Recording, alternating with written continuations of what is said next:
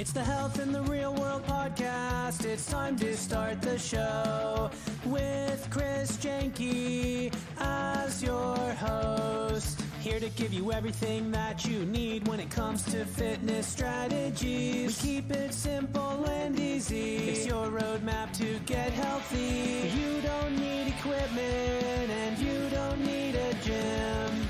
Just the right strategies to get you fit and trim. The Health in the Real World podcast is sponsored by... My name is Randy Herring, and I'm the author of The Fitness Mindset, 7 Habits for Peak Performance.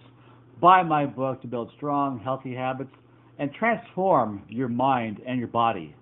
Hello and welcome to Health in the Real World. I'm Chris Jenke, joined today by Mindy Ruddock. Mindy, how's it going today? Second time on the show. It's going fantastic. How are you today? Great. We were just talking about different topics, and I think we settled on a good one. First, give a quick introduction for people who haven't seen the first episode of who you are and what you do. Hi, I'm Mindy Ruddock. I'm a women's wellness coach. I'm also a martial artist. I teach yoga. I'm a massage therapist.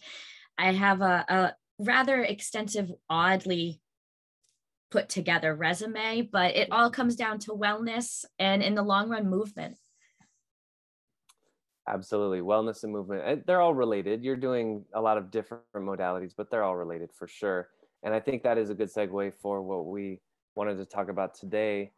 Anything you're trying to achieve, whether it's success in martial arts or preventing those tight knots that are in our shoulders and backs that you're working on with your massage, or even, kids sports, anything like that, is you can't build a house on a crooked foundation, or you can, but it's not going to be a straight and strong house, right? Absolutely not. I think I love how general this is because you and I do posture alignment, fitness, core training, stuff like that.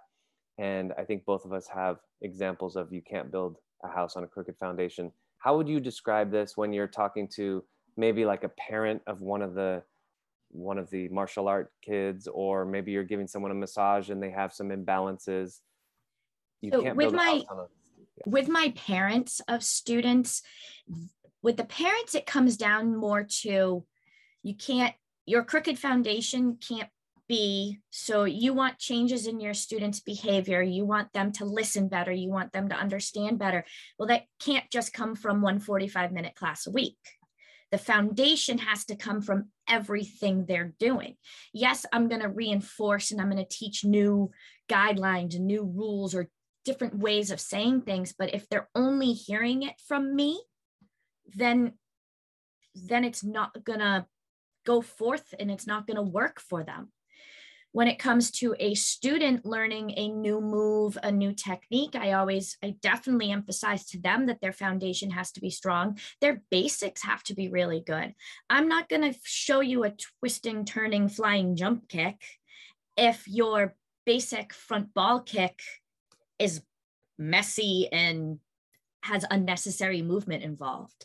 My massage therapy clients, I'm not going to advise you on ways to stretch and way to move and way to function if every single time you visit me we're still working on getting that same one spot, because you're not helping in any way, shape, or form. You're not working on the fundamentals of what needs to happen. So it goes different ways with age group, modality, and how it needs to be approached. Yeah, 100%. I have 4 kids, and it's sometimes challenging convincing the kids that they need to work on the basics, because again, they want to work on that flying jump kick that they saw in the Ninja Turtle movie, right? But and it's funny too, because adults are the same way. I think the adults are maybe a little bit more open to the basics, but they still fight it. So I'm 42 years old, and I'm pretty sure, let's see, yeah, all my clients are older than me. And I tend to attract people who are in like their 50s, 60s, even 70s, because the workouts I do are very gentle. They don't require a lot of heavy equipment, and they're balancing. And by gentle, I don't mean like easy, because if you're fitter and more balanced, like your workout will be harder. But it's incredible, like we really want to master this like plateau before we go to the next one. And that word is like a bad word in fitness. Plateau. Oh, he's hit a plateau. Great. You've hit a plateau. That means you've mastered that level, right? Now let's go to the next one. So you guys do the belt system, right? In your Yes, we do. Yeah. Yes. The belt system's a great example. It's like you're not going to teach a black belt move to a white belt, right? No, but I will teach a white belt move to a black belt. Ooh, I love it. Yeah. Sometimes we skip the foundation, right? The fundamentals. And sometimes they get to a certain level and they're like, oh, I don't need that information anymore. But that's information. That's what got you to where you are now. So yeah, you do need to revisit that. Yeah. It's funny. I am also 42. And I also, when I teach yoga and Tai Chi, I have a tendency of attracting kind of the same age. My mom takes yoga from me. She's 75. I teach a slow flow, meditative style yoga where it's not get into the move, get out the move, get in the move. It's get in the move, do a 4-count breath, move out. It's a little bit more of a, like you said, a gentle. It's not, I mean, it's still as intense, but it's more gentle on the bodies, and they still need to know the basics of a warrior pose or the basics of how I need to lengthen my neck and create space, but they're just learning it in a different way. Right. I think that's huge. Learning, even just how to contract a specific muscle and without contracting everything at the same time. I just think that's a really interesting concept, that directionality where you wouldn't teach a black belt move to a white belt. But absolutely, if you're a black belt, you're advanced, you've been doing it for years. All right, we're going to do the basics. And I'm thinking of a couple things. I played basketball for a lot of years, and that was always the first thing. You have to go to your footwork. You have to go to the basics. You can't be doing slam dunks and behind the back no look passes until you know how to do like a jump stop and stop on 2 feet. Look, and all those more creative moves come from that. And I'm even thinking of like, I don't know why my mind went here, but like non-fitness, non-health related things, like just day-to-day living with people, manners, like adults learning manners, things like that. So, because people, driving, road rage, stuff like that, sometimes we all need to go back to the basics and remember those things that we're teaching our children even. Absolutely. I mean, it all comes down to, fundamentals. It's a word we use a lot. I don't always like the word basics because it simplifies it too much. Yeah, maybe. But fundamentals, it's like you're laying something down. That's why I like saying to my students, it's the foundation. You don't want it crooked. We do a lot of, in martial arts, it's stances. It's how you stand. Yeah. And if your basic horse stance is crooked, or your knees are pointed out, or your knees are collapsing in, or your body's not upright, how can you move from that? How can you build from that? So it's all, and yeah, like you said, adults manners. That's an interesting one. Right. What is that book? Everything I Need to Know I Learned in Kindergarten. Yes. The foundational principles, I think, in whatever we are trying to learn, whether it is fitness or anything else, I think the 80-20 rule, or even like the 90-10, right? Like, if you learn just the basics, that'll take you 80% and it'll get you pretty far in a lot of things. So what are some of the basics in, let's say, yoga? What are some of your basic yoga practices, yoga moves, breathing? I say breath.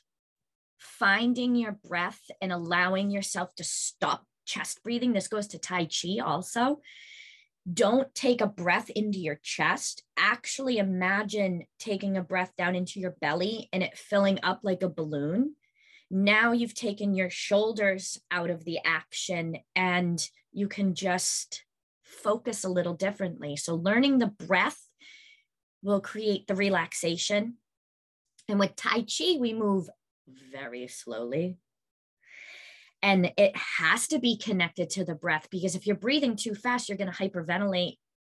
You might even get a little loopy. But if you're doing slow, controlled breaths, it's easier to control your movement. With yoga, going from the breath, an upright seated position, we call it easy pose. Parents call it crisscross applesauce. I had a student call it crisscross ninja sauce, so I liked that one. But just being able to sit balanced in a comfortable seated upright position can go a long way, because you're bringing your core into it. You're bringing your stabilizer muscles. You're taking your legs out of it, but you're working those obliques, like all those important muscles that need to be maintained and get neglected. And with proper belly breathing, you are using those stabilizing muscles a little differently and focusing in, you're involving the pelvic floor even a little bit differently with those deep breaths, which isn't targeted very often at all. Yeah. It's interesting with belly breathing versus chest breathing. I read an article, this was years ago, about it didn't say necessarily that like chest breathing will cause a heart attack. It didn't go that far, but it did say it analyzed the heart attack victims of a certain ward of a hospital. And there were, I think, like 48. It was not a huge number, but there were a good couple dozen people. 48 heart attack victims, and they analyzed their breathing. Every single one of them was breathing up like this. Yeah. Like that it really does induce kind of that fight or flight response. It puts us into that sympathetic nervous system, not good for the heart. No. And again, not saying that causes anything, but there's definitely at least a correlation, right? Absolutely. Yeah. So yeah, yoga is very powerful. Foundations. So Mindy, what would you say, let's go a little bit bigger picture. I think just kind of wrapping up the episode, and we'll talk about what you're up to now as well. But what would you say is your message for people on a bigger, let's go really big picture. How do people get the most out of their lives? I think same question as before, right? You're a motivational speaker at a university graduation. How to get the most out of your life by Mindy Ruddock. So I'm going to go a little different. I'm going to say, get out of your own way. Don't be the reason you're not succeeding. Don't talk yourself out of things. If it's meant to happen, it's meant to happen. Let it happen. I mean, I guess it comes back to follow your intuition, listen to what it has to say, but get out of your own way. Yeah, that's huge. Somebody who wants to get in touch with you, whether yoga or Tai Chi or martial arts for the kids or for themselves, how do they get in touch with you? My email address is the Wellness Path WWC, which is Women's Wellness Coach, @gmail.com. Take out Gmail and just do .com, and that's my website. And then I'm on the socials. Instagram and Facebook are the same, the Wellness Path WWC. The Wellness Path WWC. Nice. That's one thing actually we didn't really talk about is your women's health coaching. What does that look like? What does that entail? We'll give a quick plug to that. So I went through burnout a few years ago, pre-pandemic, and I took some time right at the beginning of the pandemic and was able to heal and kind of grow from that and learn, hindsight 2020.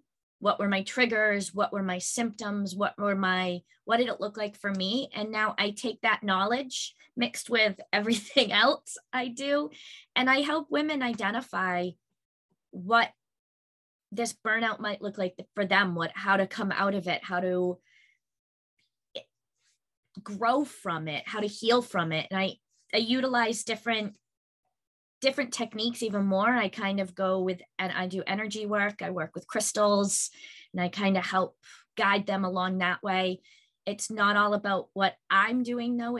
They're setting goals. They're reminding themselves. I say they're finding their magic again.